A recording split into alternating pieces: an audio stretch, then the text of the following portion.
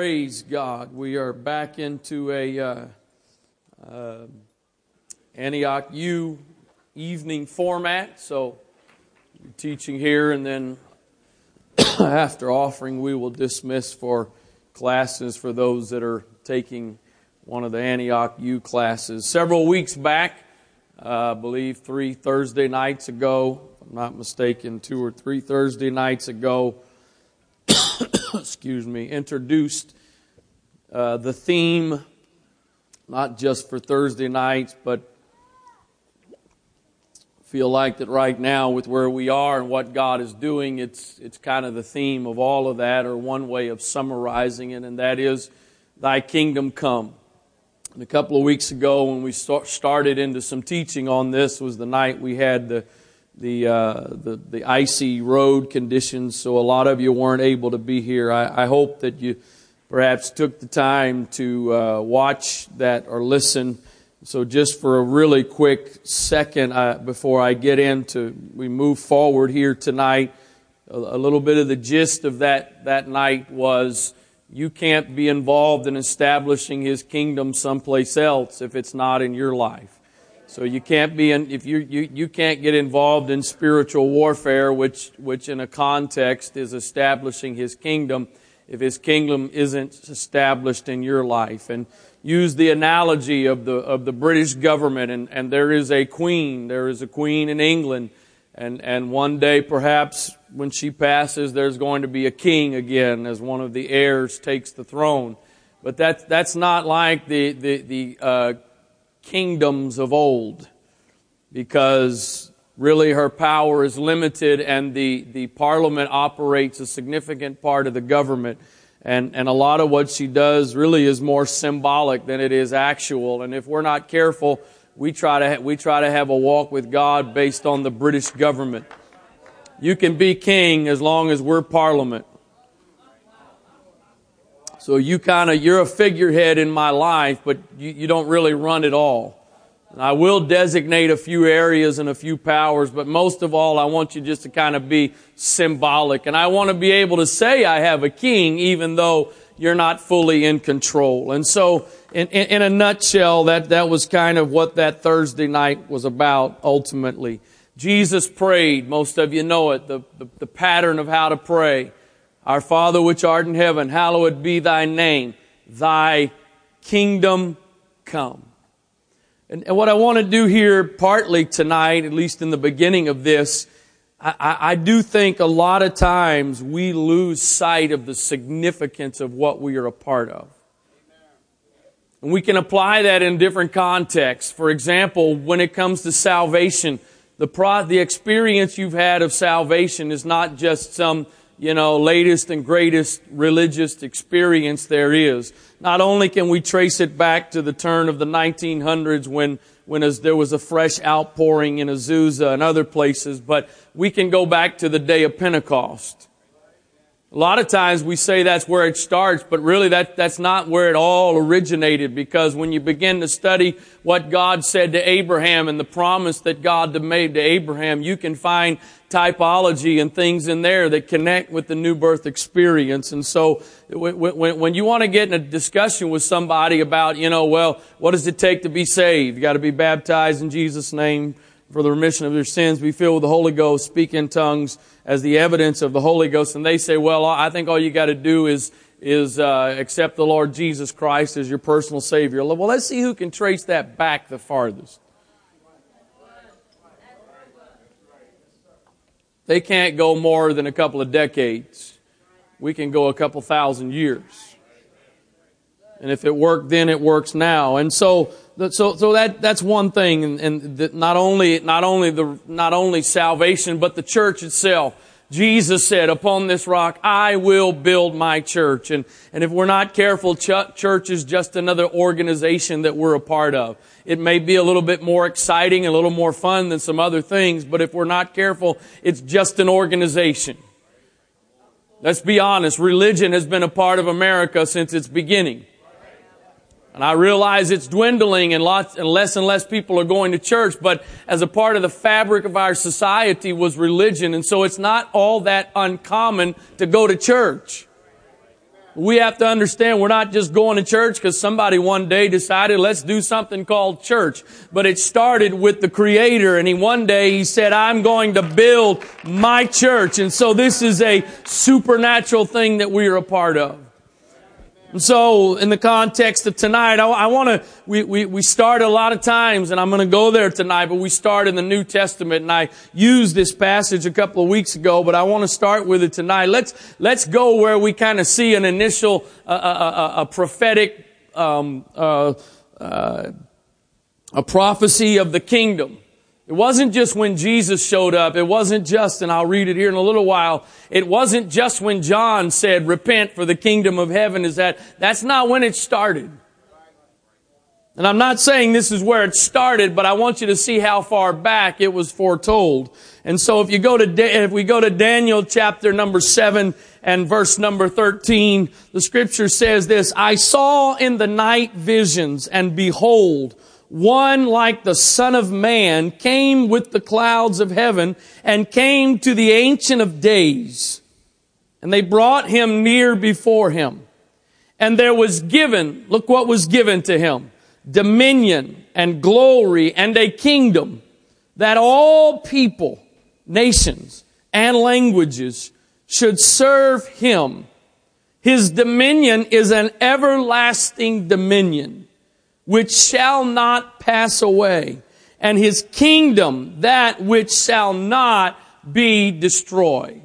So that means it does not matter what circumstances and situations look like. It doesn't matter what the condition of the church looks like in comparison to the condition of the world. And it may seem like the world is getting stronger and the church is getting weaker. And maybe in some ways that's the case. But there is a promise that His kingdom will not pass away and His kingdom will not be destroyed. You want to be a part of something that's going up and never going down?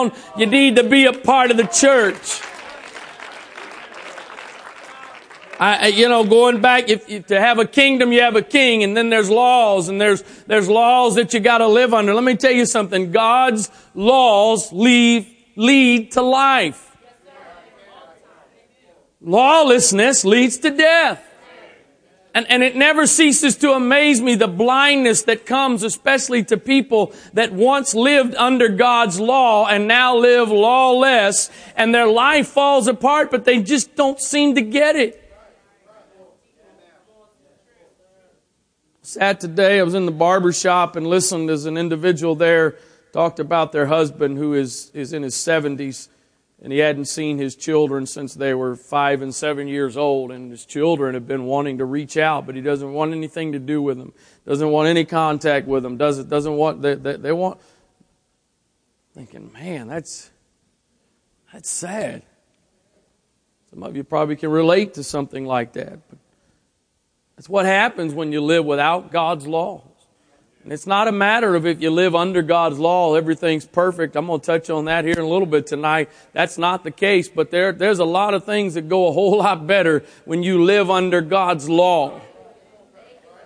I was coming to church this morning and I was getting off of 50, getting ready to get on the Ritchie Highway, and there was an older Jeep Cherokee, and I could see what I thought was a sign on the back, kind of wedged around the middle brake light, and I was in a hurry, and I was dealing with some stuff that I was just kind of tense, and my foot was on the accelerator, and I kind of got up close enough to see that on that bumper it said the gist of it was, I'm doing the speed limit. Get off my bumper.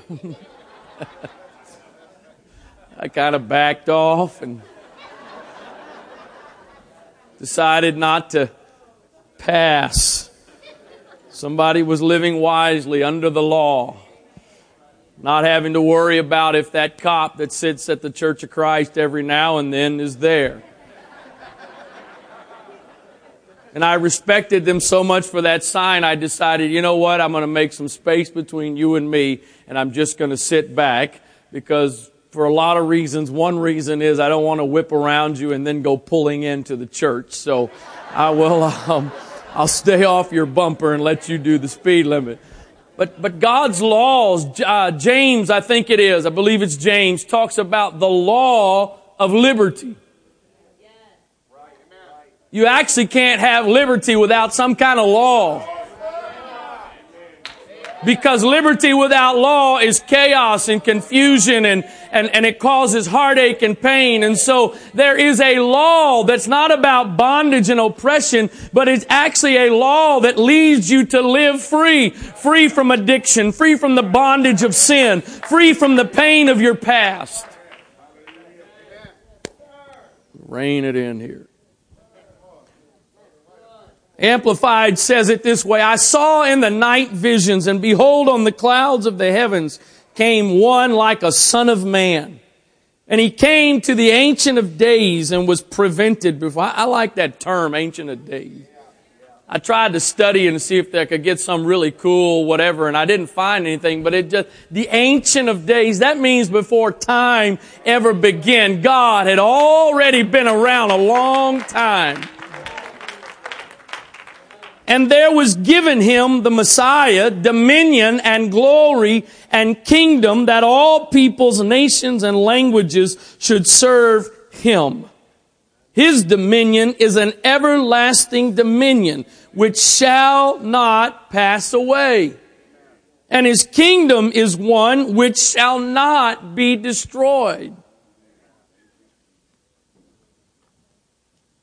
The New Living Translation says it this way: as my vision continued that night, I saw someone like a son of man coming with the clouds of heaven. He approached the Ancient One and was led into his presence.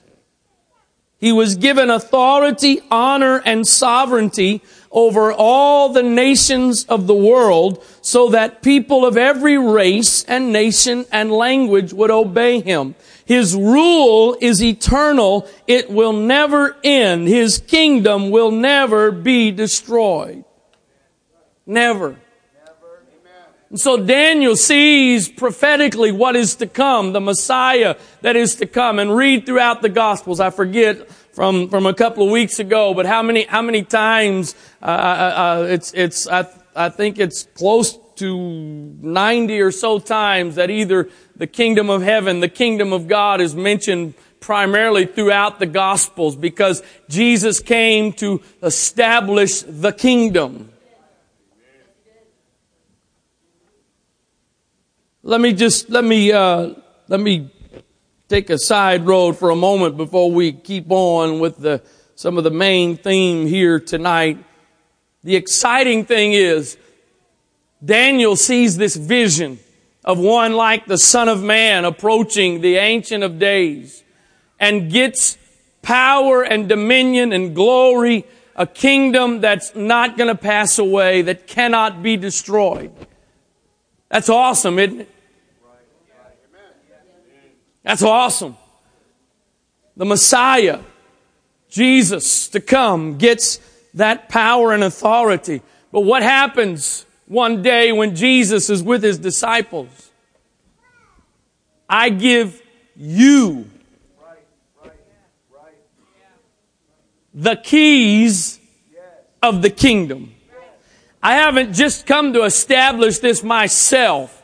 I haven't just come to do this all by myself. I haven't come for you to watch me do it, but I've come to join together with you, and I've come to give you authority that was given to me. And so whatever you bind on earth shall be bound in heaven, and whatever you loose on earth shall be loosed in heaven.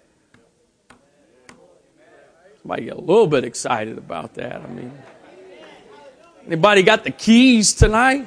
Anybody a continuation of what Daniel saw in his vision?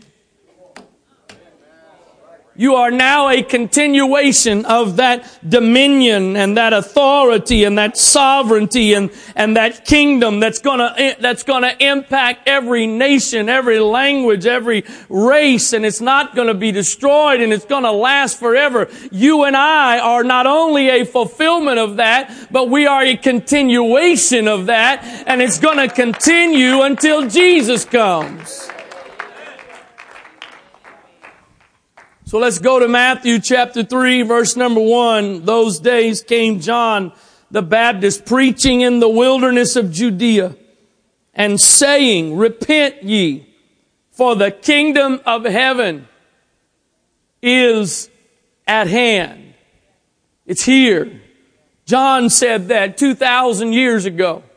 He didn't say it's coming. He said it's here. So that means you and I are a part of something that's here. Not what's coming. I know there's more coming. I know there's things coming in eternity. But here and now, there is a kingdom that John said is at hand.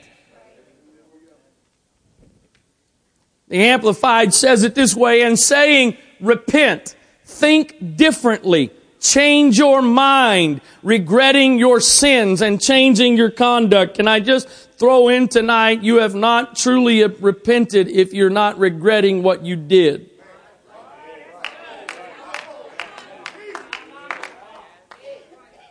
There's a lot of times we apologize to God.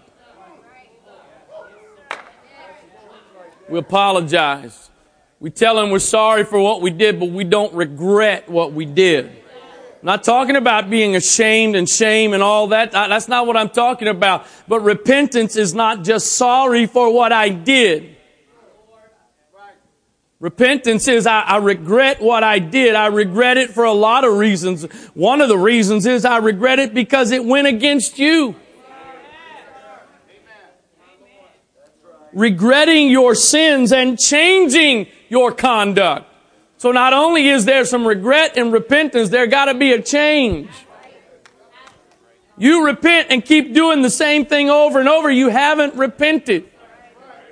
Brother Wright, are you saying if I repent, I'll never make the same mistake again? No. There's a difference between a righteous man falling and a rebellious man calculating what he's going to do. Knowing I'm gonna repent. I'm gonna repent, but I don't really intend to change. No, that's different than the person that regrets and is sorrowful and repents and then finds themselves in weakness doing the same thing again. That's not the same thing. Well, how do you know the difference? The heart. The heart. And guess what? He alone really knows the heart. So you better be careful when you judge somebody for what they do and how much they do it. Maybe they are being rebellious and stubborn, but maybe they've got a heart that's right and they've just got some weakness that's got to be worked out. And then for me as an individual, I don't want to err on the side of, well, it's a weakness when I'm really just being stubborn and rebellious. For the kingdom of heaven is, somebody say is at hand. Is the kingdom of heaven at hand in your life? Oh, hallelujah. Is the kingdom of heaven at hand in your life? Lastly, Wuest's New Testament says it this way, be having a change of mind which issues in regret and a change of conduct. For there has come near and is imminent the kingdom of heaven. The word kingdom simply means properly, or in the Greek it means properly royalty, abstract rule, or concretely a realm. Literally or figuratively, it means royal power, kingship, dominion. I want you to draw out in the context of where we are and what I believe this is all about for us, that word realm and dominion. We talked a couple of weeks ago, and as we first started tonight, about you and your individual life and Him being the king of your life. So if you haven't gotten that settled yet, that's between you and Him. We're moving on. Realm. It's dominion. A realm. My house should be a realm. Wherever I go should be a realm. Because I've got a king who I am under his authority. And so the kingdom is established in my life. And so wherever I go, I take the kingdom. Adam Clark says this, but why is it called the kingdom of heaven? Because God designed that His kingdom of grace here should resemble the kingdom of glory above. And hence our Lord teaches us to pray, Thy will be done on earth as it is in heaven. The kingdom of heaven is not meat and drink, says Paul in Romans 14:17, does not consist of the gratification of sensual passions or worldly ambition, but is righteousness, peace, and joy in the Holy Spirit. Now, what can there be more than this in glory? Righteousness without mixture of sin. Peace without strife or contention. Joy in the Holy Spirit, spiritual joy without mixture of misery. This kingdom here and now, we've got some of those mixtures. Whether we've got it in us individually or it's the life that we associate with, the people we associate with, the world that we are in. It doesn't matter how righteous you get, there's still sin in this world. But there's coming a day where there's going to be a kingdom that there won't be any sin in that kingdom. But what we're getting now is a taste. And all this, it is possible by the grace of the Lord Jesus Christ to enjoy here below. How then does heaven itself differ from this state? The answer, it makes the righteousness eternal, the peace eternal, and the joy eternal. This is the heaven of heavens. The phrase kingdom of heaven is frequently used by the rabbinical writers and always means the purity of the divine worship and the blessedness which a righteous man feels when employed in it. It is further added, this kingdom is at hand. The dispensation of the glorious gospel was now about to be fully opened, and the Jews were to have the first offers of salvation. This kingdom is also at hand to us. And wherever Christ crucified is preached, there is salvation to be found. Jesus is proclaimed to thee, O man, as infinitely able and willing to save. Believe in His name, cast thy soul upon His atonement, and enter in to rest. It's God's will that you and I get a taste of the kingdom here. It's not going to be the fully established kingdom with everything that's going to be in that eternal kingdom, but we ought to have a taste of that kingdom here. Again, in our own lives personally, and then in our lives corporately, collectively as a body, we should be experiencing the kingdom. Thy kingdom come, thy will be done. Barnes' note says this, the phrase kingdom of God and kingdom of heaven have been supposed to have a considerable variety of meaning. Some have supposed that they refer to the state of things in heaven, others to the personal reign of Christ on earth, others that they mean the church or the reign of Christ in the hearts of His people. There can be no doubt that there is reference in the words to the condition of things in heaven after this life. But the church of God is a preparatory state to that beyond the grave. You know what? If you don't enjoy worshiping, you might not want to go to heaven. Although the alternative is really not a good option. The Bible says, I believe it's in the book of Revelation, in one place it talks about it's going to be the sound of many waters. The volume and the intensity of our praise is going to be the sound of many waters. Anybody ever had the privilege of standing next to Niagara Falls in the summertime? I say summer because I've been there summer and winter, and both are spectacular.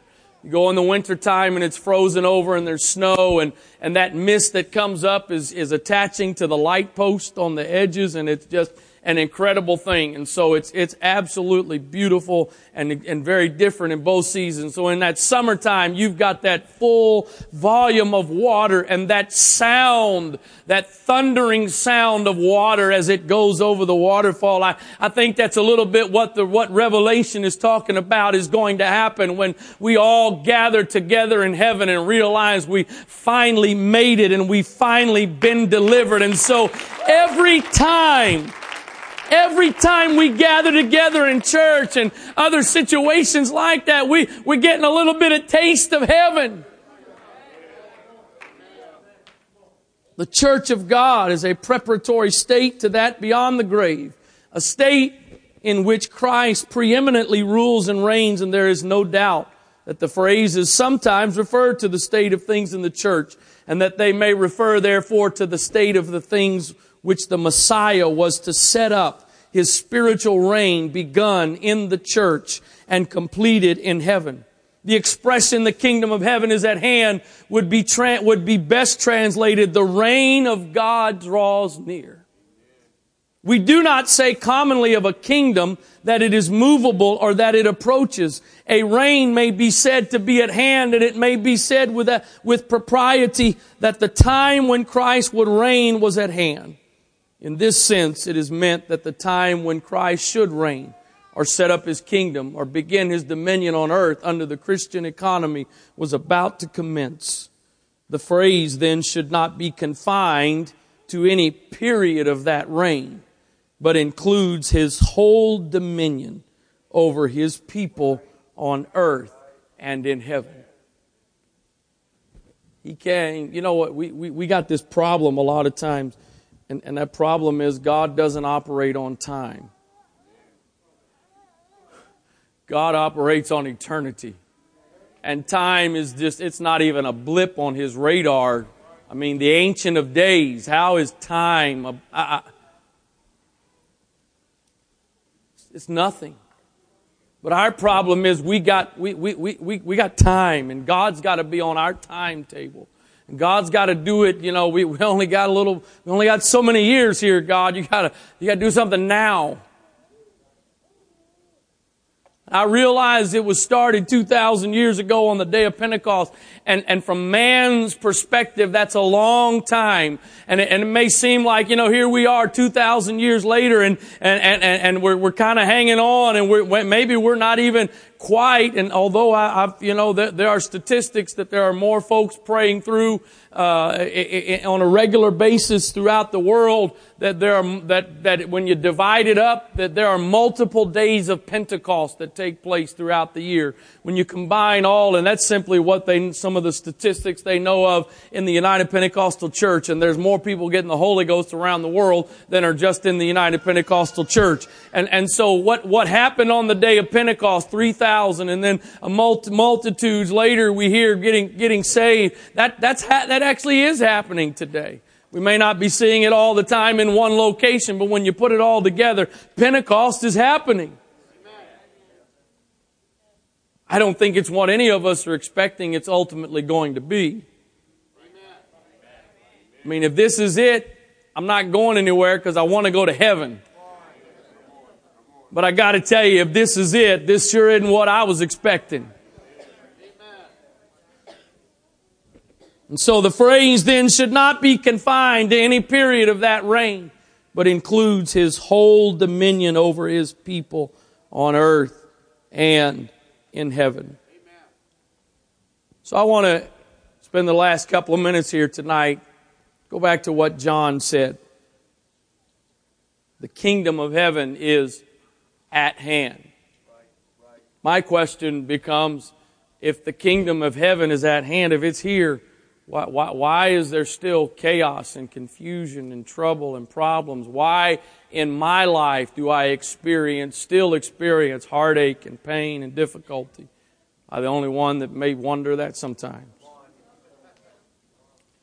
So he says the kingdom of heaven is at hand. The three words "is at hand" basically come from one word in the Greek that means to make near. Reflexively, to approach. To make near, to approach. So, based on the literal definition of what John said, the Greek word there, the English says it's at hand. The Greek word is it's approaching, it's drawing near, it's coming, it's being established. I mentioned this, I think last week or some point recently, the analogy or the idea about the children of Israel when they were in bondage in Egypt. They lived in a place called Goshen. Look at what Exodus 8 says, verse 22. I will sever in that day the land of Goshen in which my people dwell, that no swarms of flies shall be there, to the end thou mayest know that I am the Lord in the midst of the earth. Also Exodus 9:26, only in the land of Goshen, where the children of Israel were, was there no hail. So these plagues are taking place and impacting Egypt, but the children of Israel are in this place called Goshen, where those things are not affecting them. Ultimately, that last plague of the firstborn dying in all of Egypt, I know they had to apply the blood and all of that was a part of it, but still, the point is, where they were, there was something different there than every place else. However, what did they have to deal with every day?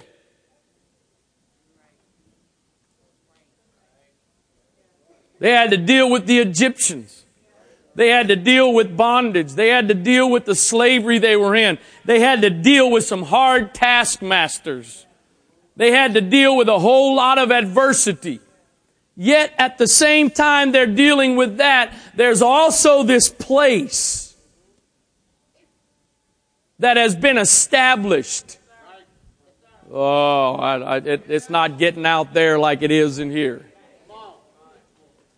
In the midst of living in this land of Egypt, there was, if you will, some kingdom that had been established. And yes, they still were dealing with some difficulties and hardships, but there was also a distinct separation between the children of Israel and the Egyptians. So that word at hand, again, means to make near or to approach. Listen to what the word Goshen means. Approaching. Drawing near. Kind of like the same word at hand. So can I present to you tonight that I think what took place with the children of Israel in Egypt and in Goshen was a shadow, an idea, a typology of what was to come, because everything that happened to them in the natural was intended to be for us to learn spiritual principles.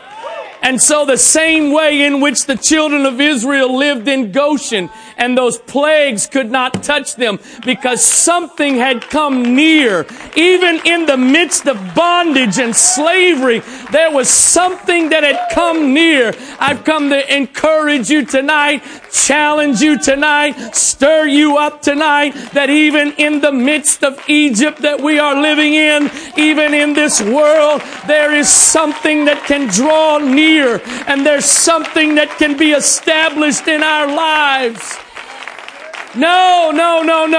Everything's not going to be perfect. Everything's not going to be problem-free. We're still going to have to deal with some stuff. Jesus said, in the world you're going to have tribulation, but be of good cheer. I have overcome the world.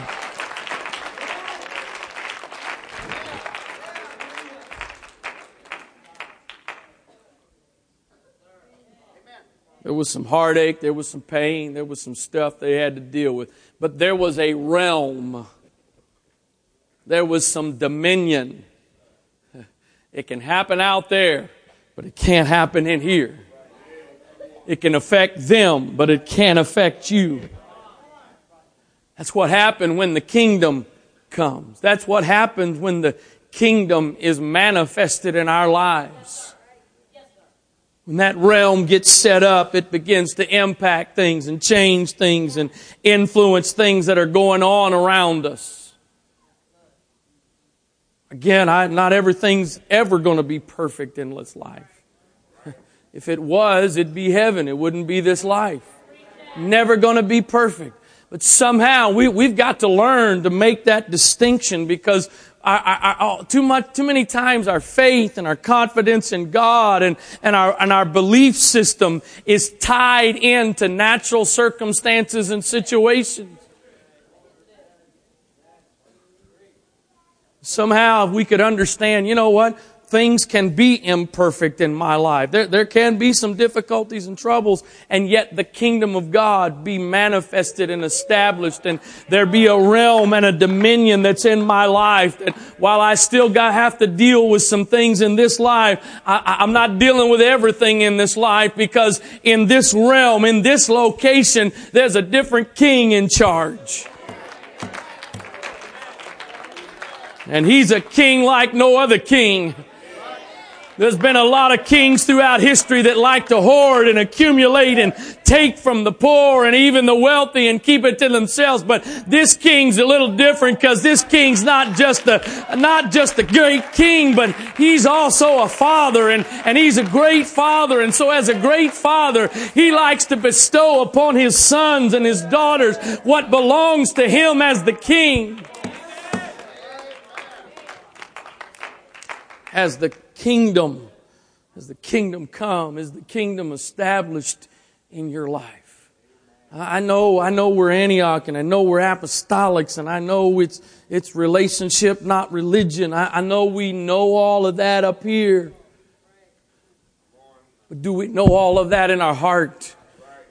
And is that really ultimately influencing and affecting our minds and our spirits and our attitudes and our outlook on life? Kingdom is at hand. The exciting thing for you and I is, I don't think there's ever been anybody as close to the final, full establishing of that kingdom than you and I are. Because there's coming a day when what was spiritual is going to be manifested in the natural. And it won't matter what the government is. Don't matter what religion it may be. Doesn't matter how much power they have, what kind of armies they have. The King of Kings, the Lord of Hosts. One day, every knee shall bow, and every tongue shall confess that Jesus Christ is Lord. The privilege and the blessing that you and I have tonight is we're not waiting for a day to be forced to do that, but we have already willingly acknowledged and surrendered to the fact that we do believe you are Lord. I tried to find a great story. Actually, just a couple minutes before I came in, I tried to find, you can find just about anything online, but I tried to find a really great story. I know preachers that actually ask people for help for things like this, and I've never done that. Maybe I ought to think about doing that. All right, I thought about it. I won't do it.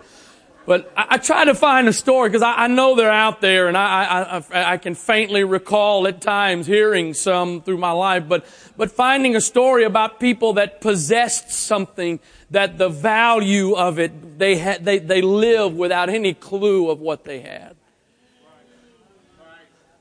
And then somehow one day something happened, and for some, unfortunately, it was after they passed away that somebody finds what they have and discovers the great treasure and the value of what they have. I pray for you, but I also pray for myself that I don't end up living my walk with God like that, never fully understanding and experiencing the value and the potential of what I have. Get to heaven and realize there was a whole lot more to the kingdom that could have been manifested in this life than what I experienced. Let me give you, I'm basically finished teaching, but let me tell you about the kingdom coming. I'll tell you about the kingdom coming. Last Thursday night we prayed for intercessors to be commissioned as a prayer team. This afternoon, and I instructed last Thursday night, our first prayer request was for Brother and Sister Gross, the Pinewood Village congregation, and for there to be doors open, connections made. Now, I got to tell you, my doors open prayer was a figurative prayer. But this is the email from Sister Gross today. Wanted to give God glory. Pastor David asked the intercessors would link arms with us and believe that God would grant us access to the locked buildings. Well, He did just that.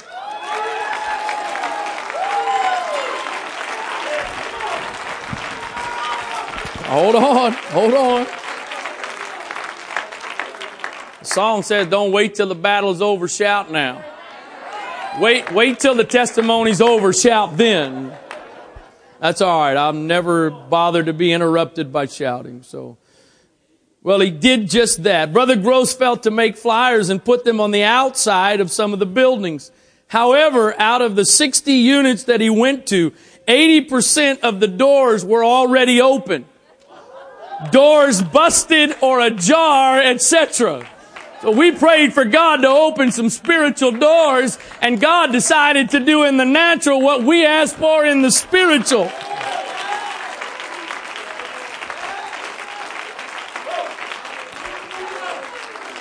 Brother Gross also said that while he and Gabriel were putting the flyers up, that it was as if he could hear Rahab say, "Where have you been?"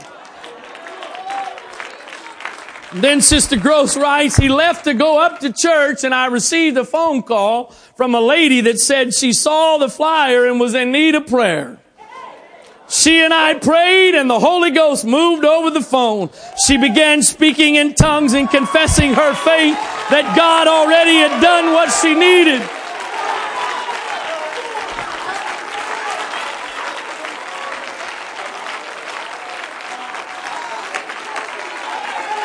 That's the kingdom.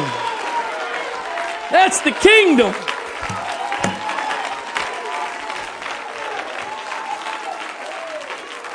Received this from Brother Phil Schoenthal today. Had a testimony from a guy that works for him that came to care group last week. They prayed for his sister-in-law who had terminal cancer. He said the whole past week she was in a coma, and they only knew she was alive because of faint breathing. 2 nights ago, she woke up, got up, and said she felt fine and is totally normal.